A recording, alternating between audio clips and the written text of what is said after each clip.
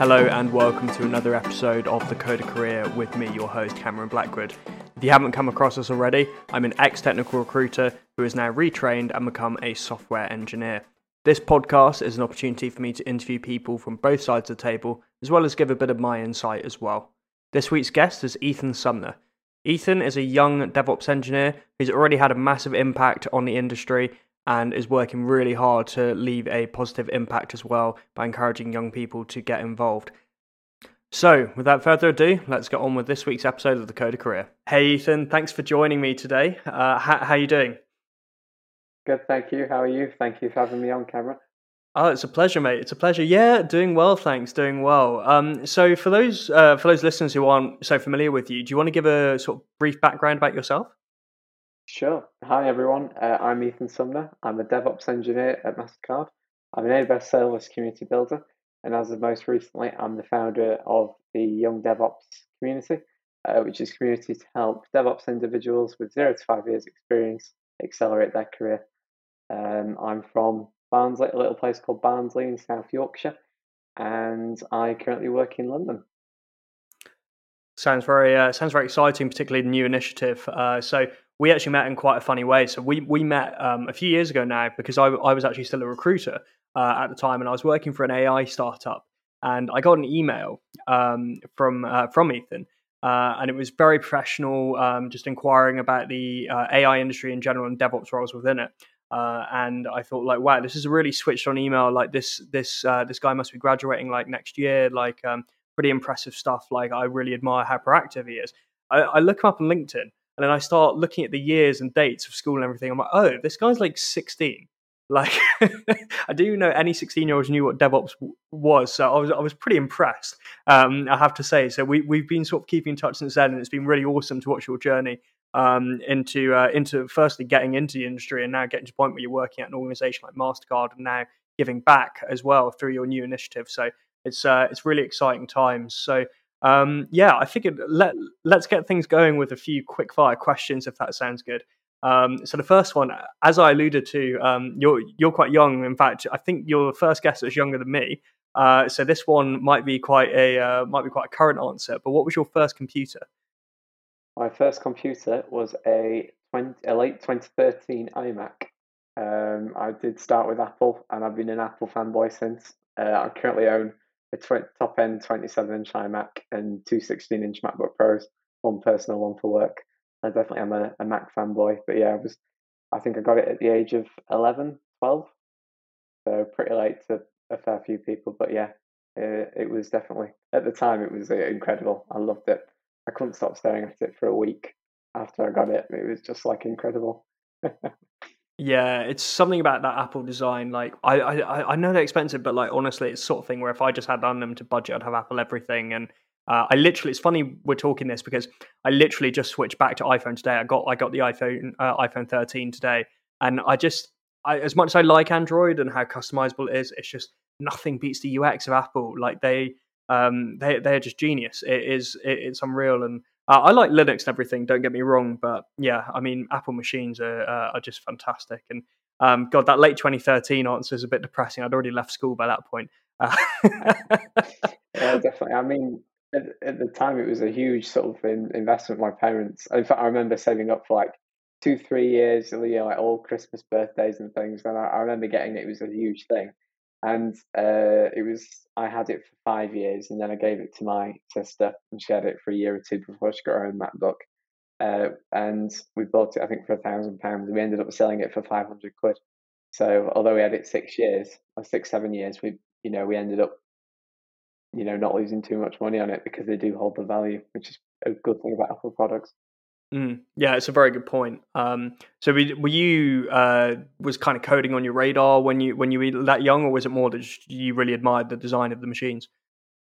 I think, yeah, it was that. And to be fair, I don't come from I come from quite a technophobic family. A lot of people think that because I've been so young in my career that, I don't know, my parents are IT engineers or whatever. That is completely not the case. My dad's in emergency services and my mum's in politics. So, not tech related at all. So at the time, I was like looking at different options, and my mum had got an iPod for the Christmas before, and me and my sister got iPads that year as well. so we just thought we'd stick with Apple because we didn't really have a family computer, so it was like the first sort of one that we got, which is pretty cool. It just went from there. It's really good work with a group, I find. So I guess we talked a little bit about geography. You're working in London now. You're from Yeah, God's own country, Yorkshire. definitely. What's your favourite tech city in the world? Is it Barnsley, London, or somewhere else? Tech City. I don't know. I mean, if you asked me this a few weeks ago, I would probably say I quite like the look of. I mean, who doesn't like Silicon Valley to start with? But I'd say I quite like the look of Seattle because you're quite strategically well located within America. You've got like different areas of like forest to explore. It's quite a diverse city. It's not just like heavily built up and things. So I do quite like Seattle, but I've recently started going more down to London for work. So I do have sort of a soft spot for London. It is an amazing city. I do love it down there. Seattle being one of the few cities that's rainier than London, I think, as well. So yeah, for frequent listeners of the podcast, obviously know, I spent a lot of time in London, despite being Scottish, and you can tell from my accent. I grew up in the southeast of England, and yeah, I mean the London tech scene is fantastic. And whilst I'm very passionate about what's going on up here in Scotland, London is absolutely awesome, and the innovation of that, and it feels like a new unicorn is coming out every week of the London tech scene. So it's I can't believe I'm even saying this, but on a global scale, I genuinely think the London tech scene is underrated. People think of it as a finance city, but torch is being passed. It's really good because you've got the mix of like startups, SMEs, you've got scale ups, you've got like the large organizations, like for example Mastercard. There's definitely some very cool, innovative startups coming up out soon. You've got people like Monzo, obviously in scale up, and things like that. So yeah, pretty cool down there. Yeah, absolutely. And what about when you're actually getting down to a bit of code? Are you what kind of music or audio in general do you like to listen to? What was the last thing you sort of played? So, despite working in podcasting in a previous job, I still am a music fan, definitely for working. I'm definitely more of a noughties fan, I would say, or like late 90s. Mm, Or I do like sort of alternative sort of stuff that's more modern. The last song I listened to actually was Set Adrift on Memory Bliss by PM Dawn, which is a great song. nice. Yeah, I've been fluctuating a lot with my music while I'm coding recently. I don't know. It's sometimes I need different stuff each day to concentrate. And today it was heavy metal, which isn't usual for me. Usually it's like electronic, lower key stuff. But I think maybe I mean I had a monster earlier today, so maybe that was the culprit. But I was feeling quite fired up to code. Had a very productive day actually. So maybe that's the I, key. Drink a shotgun and monster and listen to heavy metal all day. I think music can, change your productivity because if you're listening to like awful songs, you just sort of mood dips, and then you're like thinking of, God, I want to change this song. So I think like good music. I think some people I've seen have got like strategic playlists, where it Mm, goes like have like really good songs and then goes slightly lower ones and then ups the constantly in that sort of high low, like good song kind of thing. Which is quite interesting. yeah. I wonder if you could have the 25-minute on, 5-minute off system via a music playlist. That's something I've got to try out on Spotify. It'd be a cool feature to sort of build in, almost have a like coding calm music for 25 minutes, and then something more upbeat for your 5 minutes to go and get your glass of water and all the rest of it, and take your eyes away from the screen. And any we haven't really talked too much shop yet, but any aspiring developers like take that 5 minutes.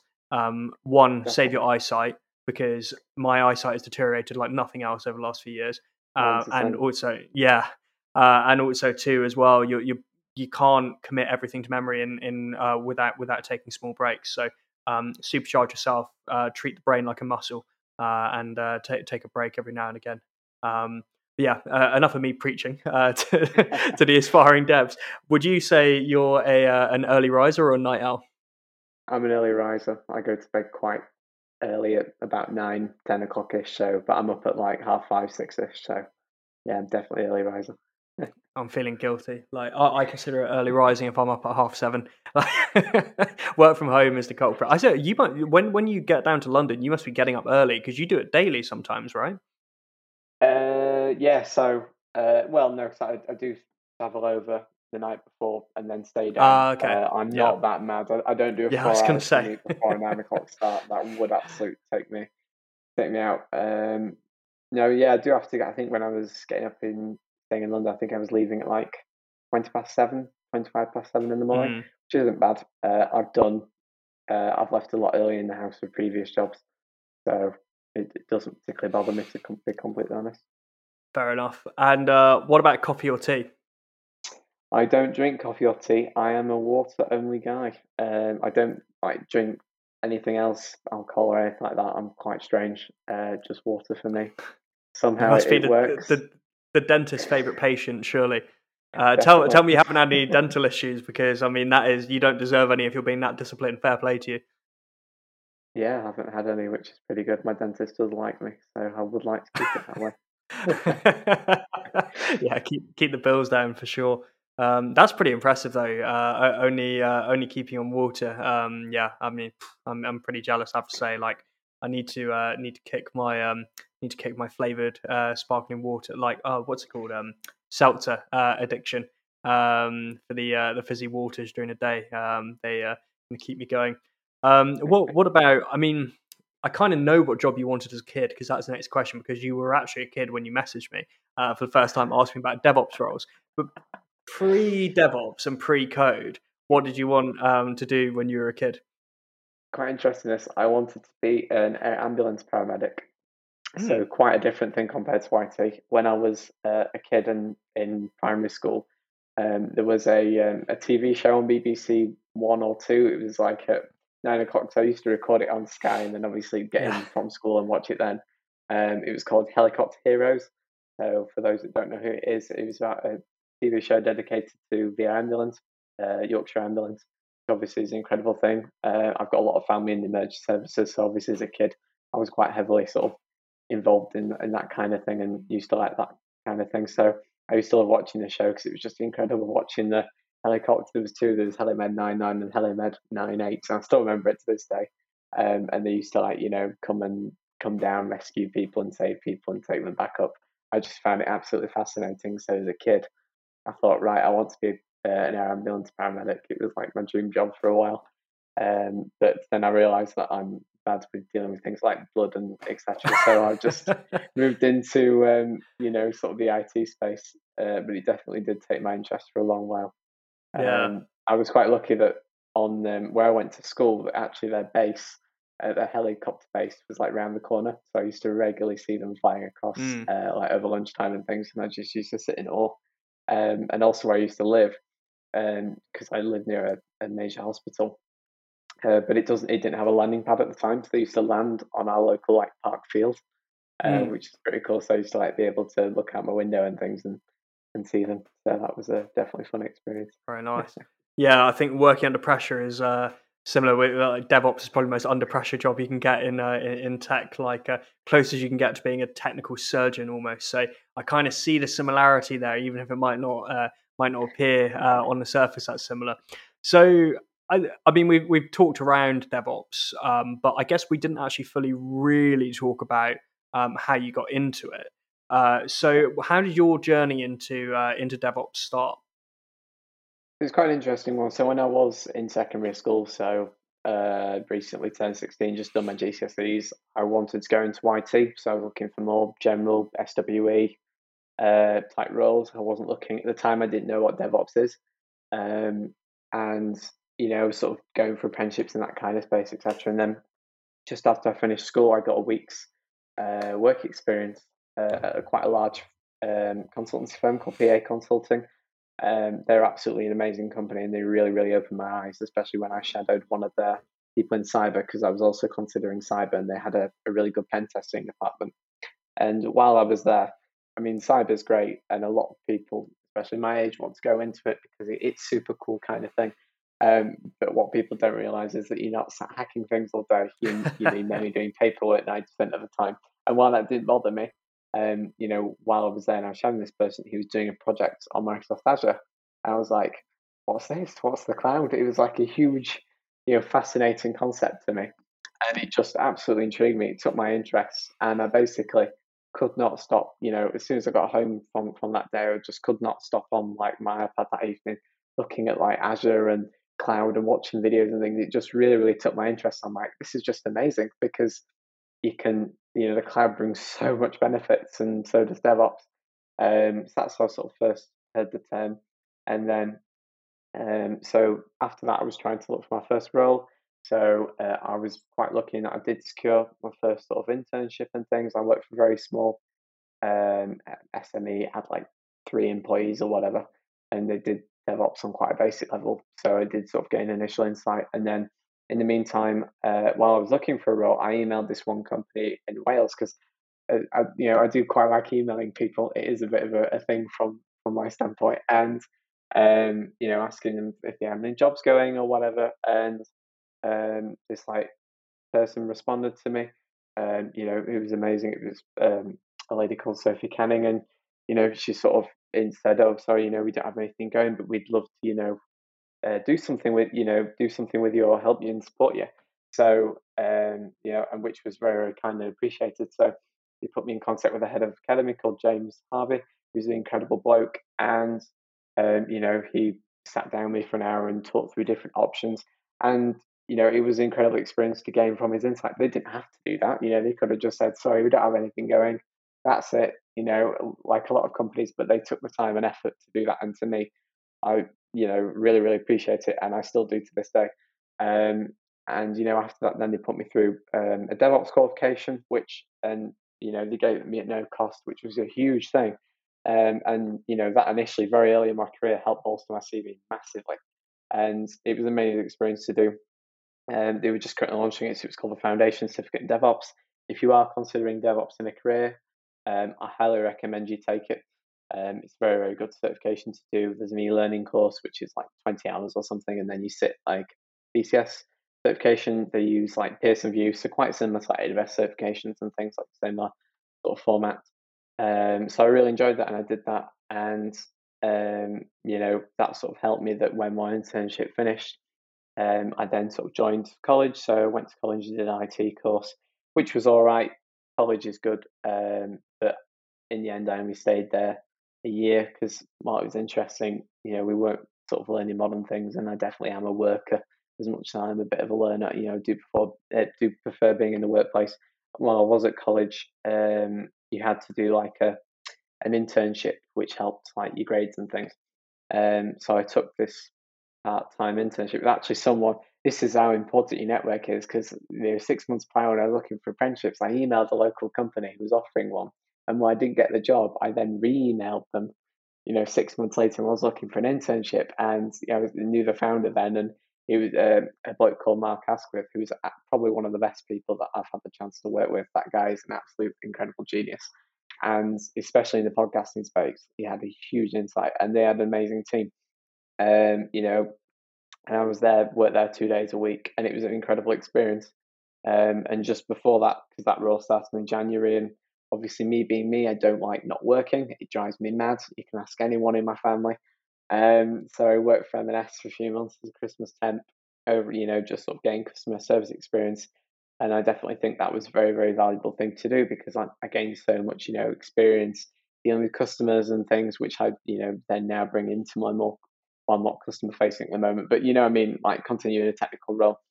So highly recommend retail. And I also actually saved up. I worked 2 months solid out. So I was at college 30 something hours a week, and then I worked from M&S 30 something hours a week. And including travel time, I do like 78-hour weeks. I saved up for 2 months, and I bought my first 16-inch MacBook Pro. It was like 2.5 grand, and it was like this huge thing that I'd like done, because then I could learn more DevOps things, because at the time my current Mac was starting to struggle, running like different things. That was a huge achievement, that I did. So I worked after that. Obviously, I worked for this startup called Rebel Base Media. Had a great time there, and then sadly, after 6 months, it was a 6-month internship due to COVID. They didn't have space in the office. They couldn't continue me being on. It was a shame, is what it is. And at the time, college was finishing, so I sort of moved on, and then I started with my previous org, which is called Connected Data Solutions. So originally hired as a software engineer, PHP. I hate software engineering. So I sort of said, when I was there, I was like, well, I don't hate it, but I just dislike coding. It honestly drives me mad. So I'm more of an infrastructure person than business person. So when I was there, we were using this crippling infrastructure that was hosted privately off-prem. It was costing the company a fortune, and it just got my nerves irritating. And we had this awful development process, and we were using like VirtualBox, and it took me like a week to get it sorted just because how shoddily it was done. So I'm like, right, I'm not having this. So when I came in quite early on, company had expressed interest in moving to AWS. So I'm like, right, let's do it. So, I moved everything over to AWS, took a while, and I moved it all to serverless because my previous org was quite penny pinching. So, I didn't have glorious budgets and things. In fact, I probably spend more in the morning at MasterCard on AWS stuff than what my previous org spent in a year. And, it was a huge challenge to do because I learned so many things. It was absolute massive upskilling challenge. I learned how to do the cloud migration like the business side. I convinced senior managers. It was a huge valuable insight. And I currently use it as case study, talk about different things. In fact, I'm talking at an event next week all about it. And again, huge insight into how, small businesses, the struggles that they face when moving to the cloud, and I can see sort of issues around it. So that's why I'm currently trying to advocate to do that. But then after a while of doing that, they would, things were starting to stagnate. I was becoming less interested. Company wasn't doing particularly well financially, so I just decided to move on. And then I, joined Mastercard, and it was a huge difference in experience because when I first started in my career, I was really struggling to get a job. No one would hire me. Who'd want to hire a 16-year-old from Barnsley, right? With very little experience. And then all of a sudden, after, earlier this year, I went from previously having like 2, 3 interview offers to getting like 50, 60. It was incredible. I had offers coming out my ears, and I had like interviews at Facebook, and I had 2 job offers from Microsoft. It was incredibly surreal. And then I joined Mastercard, which is a huge organization.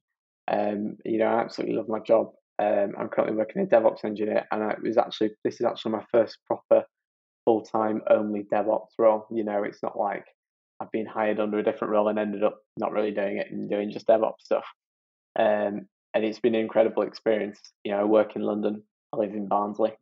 Um, it's surreal to think that an 18-year-old from South Yorkshire, now works for a huge global company like Mastercard on a very good wage. My income over the past 2 years has gone up 9 times, for example, which is incredible. And even now, I'm still getting daily heckled on LinkedIn. People trying to interview me and things, and it's just an incredible experience going from no one wanting to touch me to now I'm like people trying to, but they can't because obviously I'm busy. So I'm taking it at the moment. Yeah, it's been a very interesting journey. It's had its ups and downs. There's been times where I've struggled, thinking, what am I going to do? Should I do this? Should I do that? And then now it's become quite positive. So yeah, that's Yeah, my I sort mean, of a I think long-winded what people can take from that explanation. is just how you really make your own opportunities in this industry. It's a pretty democratic one, and I think it just goes to show, for people listening that may be worried they're too young, uh, they can't make an impact. Like the worst someone can say if you ask for something is no. That's something for me I learned doing sales, and I think it's something that people don't necessarily Definitely. get in tech because there's less of the people relation side of things. Just if you're young, if you're in sixth form or university, just email like some local companies that you're interested in working for, like because chances are, even if someone hasn't got something to offer you necessarily, when you emailed me, I didn't have anything to offer you, but I was so impressed that I was like, right, I'm gonna keep working with this guy and help him as much as I can. I mean, you're definitely in the point where you don't need my help these days, but yeah. No, but the point is that we stayed in contact, and that now I'm going on your podcast and things, and I've seen you sort of grow as a developer as well. And networking is absolutely key because I've spoken to people 2 years ago, like, sorry, no, but keep in touch. And then like a year and a half, 2 years later, I've emailed them, and they're like, right, yes, we do have a job for you, or yes, we can do this. Networking is really, really important, and quite annoyingly, they don't really teach it in schools. Kids these days are often quite addicted to social media. So instead of scrolling down on Instagram, scroll on LinkedIn. That's what I say. Exactly. You're making more use of your time, and especially people my own age are quite very good with social media. Building their own brands and followers and things. You can sort of replicate that more with LinkedIn. Build yourself as a brand. Make people want to hire you. Or approach you and things. It's like less often these days I'm doing the approaching. It's more people approaching me. So you need to get to that point and make connections and speak to people and Yeah, and things. creating a strong It's personal brand definitely is just worthwhile such a doing. win-win in general. It's a win for the organization you currently work for, if there is one. It's a win for yourself because obviously you're getting your name out there in the industry, and it's a win for whoever you're helping in terms of like your target audience. But then also as well, it's a win for whoever you're working with because most content is collaborative. I find every podcast. I haven't done a solo podcast yet, for example, and it's I wish I'd started this earlier. Uh, I felt confident enough to start it this year, but you're never too early to start, and the earlier you start, the better. The old adage, and I'm pretty sure I must have said this on the podcast at some point before, but I do like the saying, is that the best time to plant a tree was 20 years ago, but the second best time is now. And just start. I mean, that can apply to so many things, but whether it's coding, creating content around code, or even if you've just stumbled upon this and you have no interest in code, but you want to do something else in life, then just start it because you know you have nothing to be afraid of unless you're doing something ludicrously dangerous, which hopefully you aren't. Exactly. Yeah. It's just, and as you mentioned earlier, the worst thing they can do is say no. There's been plenty of jobs that I've applied for and been rejected. And I've tried again, still being rejected. Yeah, absolutely, and you just got to maintain consistency, and a no in an interview doesn't mean a no in a year's time, right? All organizations have like a cool down. People like to when people say please stay in touch in the future, they invariably mean it. Like unless you insulted someone in an interview, like they invariably mean let's stay in touch because. And it was something I looked at when I was a recruiter. I would look at maybe a candidate that failed the interview process a year ago. Chances are they've probably done some work and probably learned some lessons. And if you're a good technical professional, you will have taken lessons from your failures because everyone has them, and become a better engineer that way. And chances are, if a company reaches out to you, you will have improved. So definitely as well, diarize things. Like I learned that in sales is put down a contact for a year's time if you want to work with someone, whether it's a standard like job or whether it's you want to work for an organization or even you're pitching yourself to be on a podcast or something like that. Which that's something I'm going to try and do some more to try and spread my personal brand, for instance, because it's no secret that this is mostly something that is listened to by my own network. Apart from a loyal listener in Greece who listens every week, and I don't know who it is. So shout out to you if you're in Greece. Uh, but yeah, it's one of those things you've just got to put yourself out there, and not be afraid of saying no. And yes, that's easier said than done, but it's a mindset. And once you embrace it, like you'll find that both your career and personal life will be much more rewarding and exciting. And I mean, we've been talking DevOps a little bit. Some people might not even be familiar what DevOps actually is, and how would you define DevOps for you at the moment, and what do you see as the future of the market? Because we've painted a very nice picture of the world of DevOps, and everyone's probably thinking, like, what is this magical thing? How do I get into it? What's the future of it? So for you, Ethan, how would you define DevOps? What do you think the future holds? And if someone came up to you right now and being like, I want to be a DevOps engineer in 18 months professionally, what would you advise them to do? It's an interesting question, and I often get asked this, and depending on when you speak to me, I may have a different answer. But for me, DevOps is, you know, a lot of people focus on the technical side, but for me, it's heavily cultural based. You need to make sure that your team can work cross functionally. And in every org that I have been that has implemented DevOps recently, because a lot of them have, including at MasterCard, they have seen huge, increases of productivity within teams because they have implemented it. So, for example, at MasterCard, I currently work, there's 150 people, I think, in like more ops side and 500 developers, right?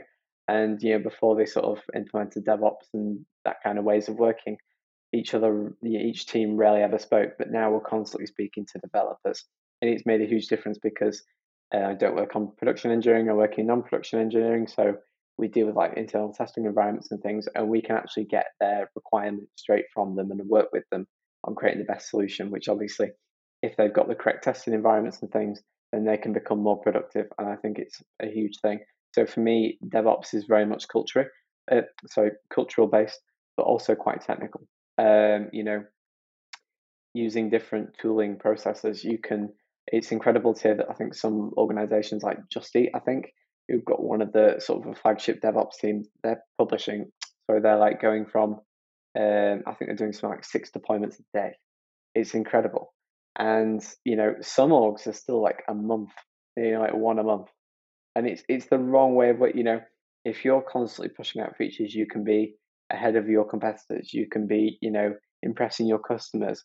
A lot of DevOps is about reducing downtime and things and making sure that you're heavily automating things. Yes, you could argue that it's taking away certain people's jobs, but it is creating jobs in other space because you're always going to be automating. There's always going to be things to do. And it just takes a lot of the pain away.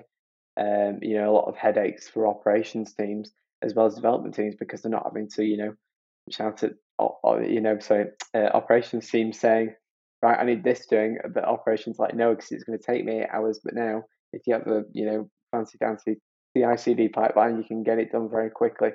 It's all automated and it saves everyone headaches. You keep development teams happy, operations teams happy, and more importantly, the people above you happy. So that's a big thing. I think DevOps is going places. It's been around 10-ish years now, a bit longer than that.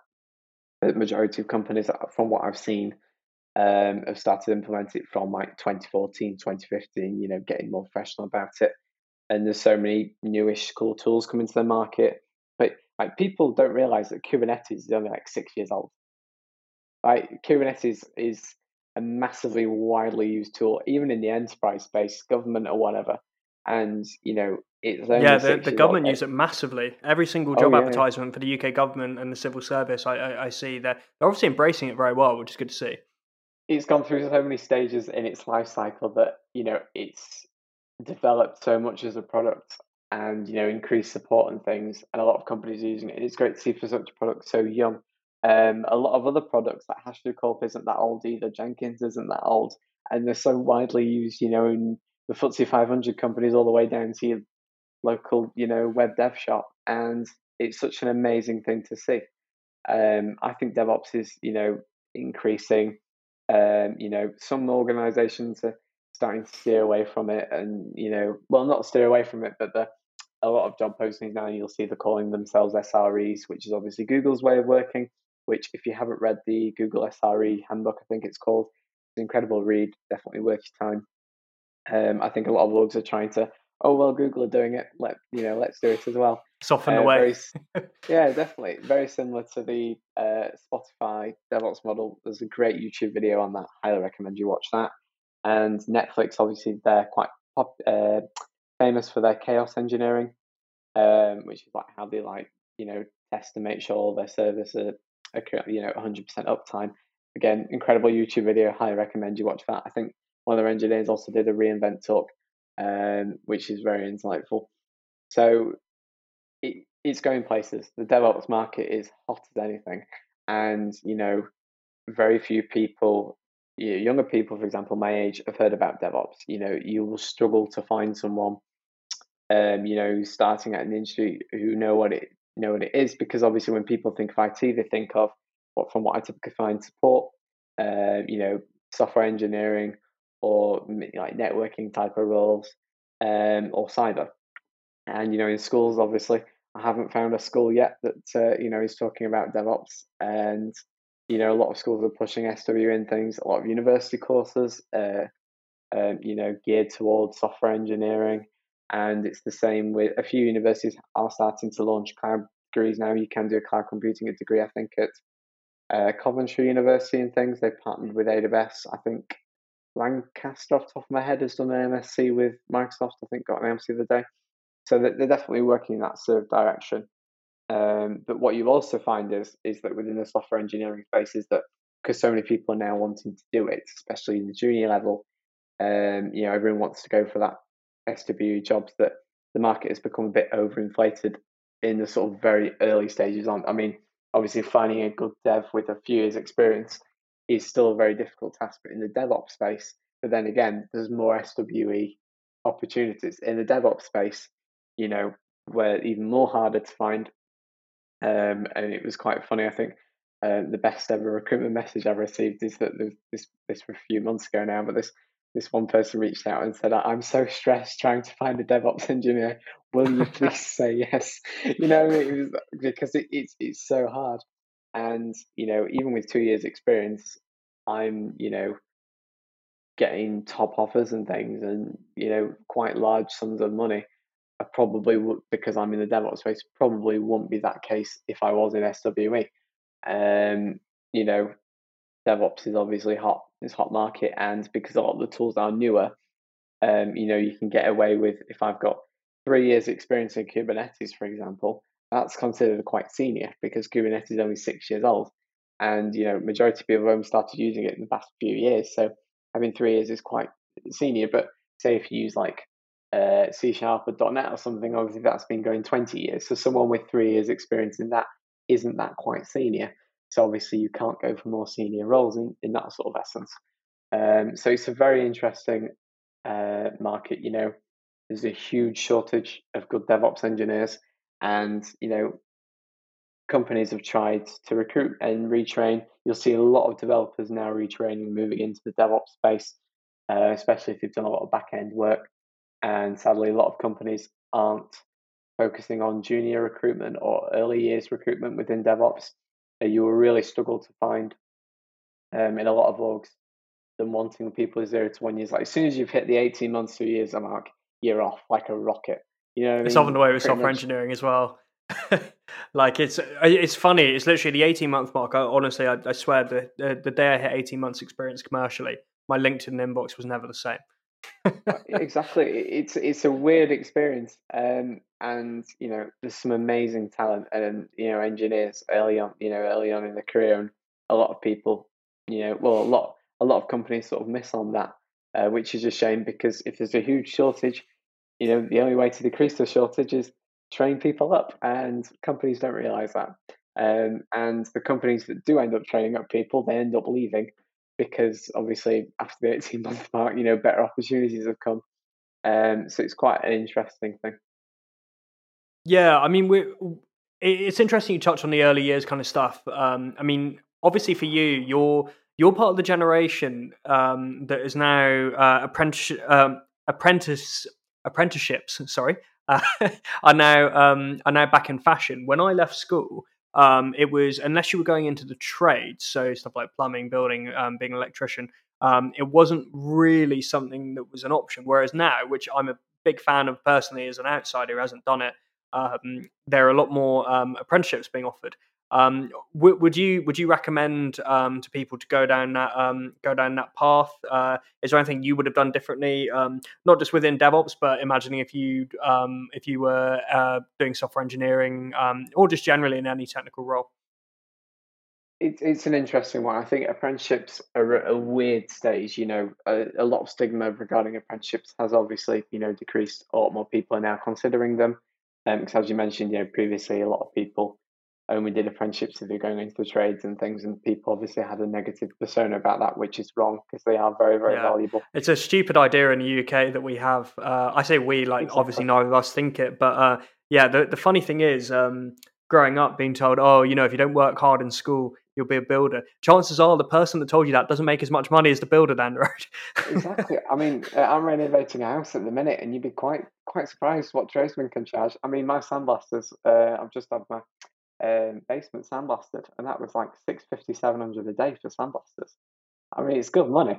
A Still lot of going to people. tech, still going to tech if you listen to this Oh podcast. yeah, But if tech isn't for you, I wouldn't recommend the trades I enough. will Like look at the it's trades. a good opportunity, and UK needs to be. I think we could take without getting political, we could take a leaf out of Germany's book in terms of social attitudes towards the trades because they do it well, and they're very good professions to get into. Yeah, definitely. So apprenticeships are an interesting one. I think they've got to a stage now where obviously a lot more companies taking them on. I do think that they do need reform in a sense, because to me, a lot of the best apprenticeships are with, the bigger companies, because you're likely to be hired with. Well, look at it this way: if you're a 16 to 18-year-old, so you've either left secondary school or college, for example, and you've got very, very little work experience, and you're going in, taking on an apprenticeship, say you've got one, and you now experience the working world. A lot of them haven't got experience working a 9 to 5 job, or being in an office environment, and things are constantly changing for them, and it'd be quite an overwhelming experience to a lot of people, especially if they haven't worked before. So, for example, a lot of larger orgs, they're not expecting them to be like fully functioning team members within like a month, right? Well, some SMEs, like we want someone working fully up to scratch in like a week or something, which obviously is the wrong mindset to have, because these larger orgs, they put them on like training programs. They do, I think a lot of them do like the first week, like welcome events, get to know people, because a lot of it, especially a lot of young people and things, often have like anxiety, etc. And when you're going into a workplace, it can be quite a surreal experience. So, being able to calm that is definitely a big thing. Often, large companies treat their apprentices better. They're more, flexible, often pay them better. A lot of SMEs that I've seen, there's two different types. So there's your small business who actually want to train and train their next generation of employees, family run businesses and things. When they take on an apprentice, they actually want to train that person up and treat them like a member of their business, not just for cheaper labor. And I've seen on the In other a real side, traditional sense of being an apprentice, exactly. of what it would have been 100 years ago.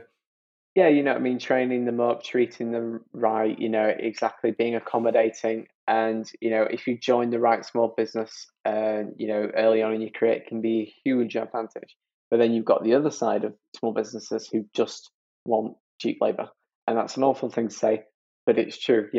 Why hire a junior when you can have an apprentice on half the salary? And while, for me, if you're going to take on an apprentice, you need the mindset of, you want to train them up, you want them to be the next generation of business, you want to give them experiences, not just expect them to be a fully functioning team member within a week. If you've got that mindset, you should not be hiring an apprentice. And while I don't blame businesses for doing it, it isn't often helped by these apprenticeship companies. So for those of you who don't know, when you're doing apprenticeship, it's often contracted to a training provider. So there's three often types: as universities. So if you're doing a degree apprenticeship, like for example Sheffield Ham University or Warwickshire University, to name a few. And then you've got your local colleges, so your local FE or further education college, and then you've got these training companies. So when you take on an apprenticeship, the government gives you funding. For I think so. For example, if you do level 6 degree apprenticeship, universities can charge 26,000 a year to the DFE, Department of Education.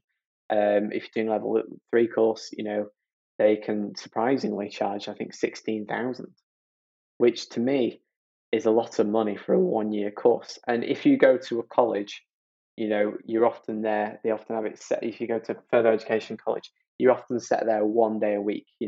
So you're gaining that college sort of experience life if you didn't go there. And you're gaining sort of proper training with teachers, often who are quite qualified. But if you go to one of these apprenticeship companies, they often, you barely actually see them. They just try and hire as many people as they can, as many businesses, and so that they can gain the funding. I sort of view it as a factory in a sense. Some of them are better than others, but you only ever go see them once a month, and they put too much pressure on the employer to do all the training, which technically they should be doing, which is the wrong mindset. Because if you're 16, 17, 18, and your training provider's messing you around, and your boss is going, well, they're not really training you, and I'm not training you, you're then in an awkward position. And I've seen it happen to plenty of people, including my own friends. They've lost their own jobs. You know what I mean? Like, they've gone through all this entire thing of apprenticeship or whatever, and then they've had a bad experience, so they've had to leave, or they've quit, or they've been fired, or they've been pressured to leave. And it can be a huge damaging thing to a young person. I definitely think it needs revoking. These training providers, so for example, if a college is charging, give you an example, 16,000 for a course, but actually to run the course for that individual, it costs them 10,000 an individual. That's £6,000 extra Yeah. funding that they've got. is actually, going into the rest of the college and being, refunded in kit and things. And if you give it to a training provider, you're often giving a less experience to a college. It's just lining someone else's profits. And while that's quite controversial, these training companies are now becoming businesses. Give you an example, one of them, which is quite well known, Multiverse, they are a very good apprenticeship company. And so places like Multiverse, they're a very well regarded apprenticeship company, and they've done a lot of things, especially with the UK government, increasing apprenticeships. And well done to them. They've done a good job, and they run some of the better training programs within the industry. And it's run by a person called Julian Blair, who's actually Tony Blair's son, who was an ex-prime minister in the UK. And while they're a great company, they now, they run it like a proper full business. They've just raised 130 million in Series C funding. So to me, when you're training young people, for me as a government, I would make sure, because at the end of the day, it's taxpayers' money, I would make sure that it's going to colleges because they're going to actually use it correctly. And colleges are often held to a much higher standard. They're actually using trained teachers, because when I did start an apprenticeship with one of these companies, they weren't using trained people. They didn't have teaching qualifications and things.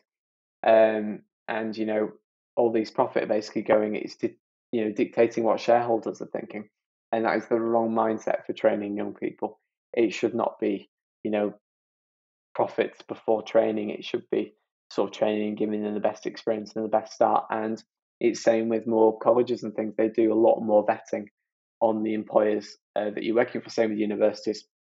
For example, when I looked at Sheffield Hallam University, and I went there briefly, they did like a quite a well-regarded check on my employer, which is really, really good.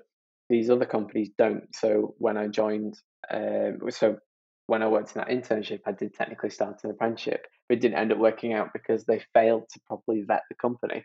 So when I actually joined and started, they couldn't actually provide the apprenticeship, because what they didn't realise is that the company couldn't provide like the code snippets to actually gain the qualification, because my boss didn't want to, for compliance reasons and things. But obviously they didn't check, and they severely oversold me. But as a 16, very inexperienced 16-year-old, I just listened to what they said. Obviously, I'm much more wiser to the fact now, but it is an issue, and a lot of people fall trap for it, and then they're stuck in these awful, organisations, which is just wrong.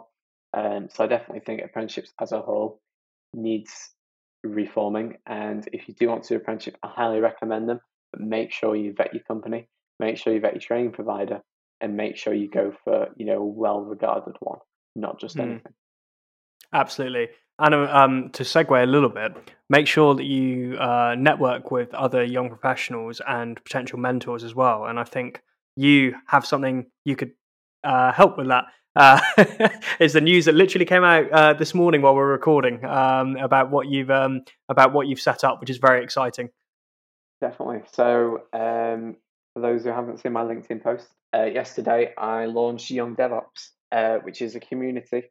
As I mentioned, throughout this podcast, I've had quite an interesting and varying career, and I've been very lucky that I've had some amazing mentors and experiences. But not everyone gets that opportunity. And similar to the apprenticeship thing, a lot of people don't realize what's out there in the world, in the wider community or the wider DevOps industry.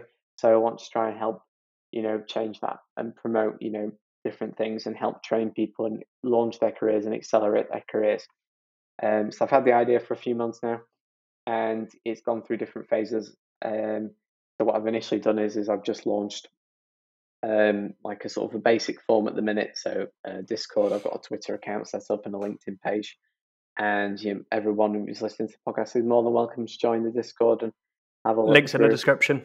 Yep. Links in the description. And so I had plenty of ideas. I was thinking of launching a Twitch channel. I was doing in-person events and things. But what I've decided is that if I want to make this community effective and actually get people interested and see, I want to listen to what people want from the community and help that shape, its way forward. Because I could just blankly go out and say, right, we're streaming things on Twitch. Well, some people may, majority of the community may hate Twitch, or that kind of thing. So I want to try and help shape it so that people can enjoy the community.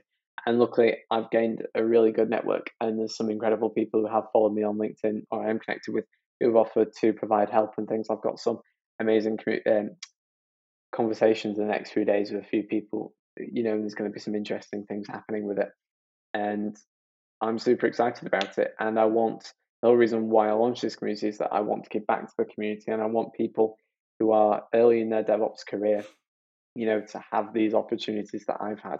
And, not everybody is as confident to start blanketly emailing people or speak at events and things. And it's true, a lot of people aren't. So, I can help, do that and help people, if I, for example, find these events and different things, and I just post Discord and people can join, they're not having to go through the steps of trying to find it themselves and things, which obviously is a blocker for some people. Same with mentoring. I'm going to hopefully provide a space where people can ask for mentoring, or mentorees, can say that they're willing to help X amount of people. So I don't know, a bit of time each week or something like that. So I want to try and create a diverse space and things that people can join and experience it. Cool. Yeah, good on you, mate. Good on you. It's great to see someone give back this early in their career. So you're doing a great thing, and as I previously mentioned, all the links will be in the description. And I definitely urge anyone who wants to get stuck into DevOps to join Ethan's community, because there will be a lot of good things happening. I'm looking forward to seeing it. So yeah, I just to wrap up, really, I just want to say a massive thank you for coming on this evening, Ethan. I think a lot of people will get value from this, and DevOps is one of those industries that's somewhat shrouded in mystery to outsiders, despite the high earning potential, the high growth of the sector. So I think you definitely cleared up some of the fog around it for people. So I think people get a lot of value out of this. And as I said, I'll pop all your details in the description for people to join your community and find out more. But it was an absolute pleasure having you on, and looking forward to the next one, hopefully. Brilliant. Thank you very much for having me on. I hope to see people in the DevOps community.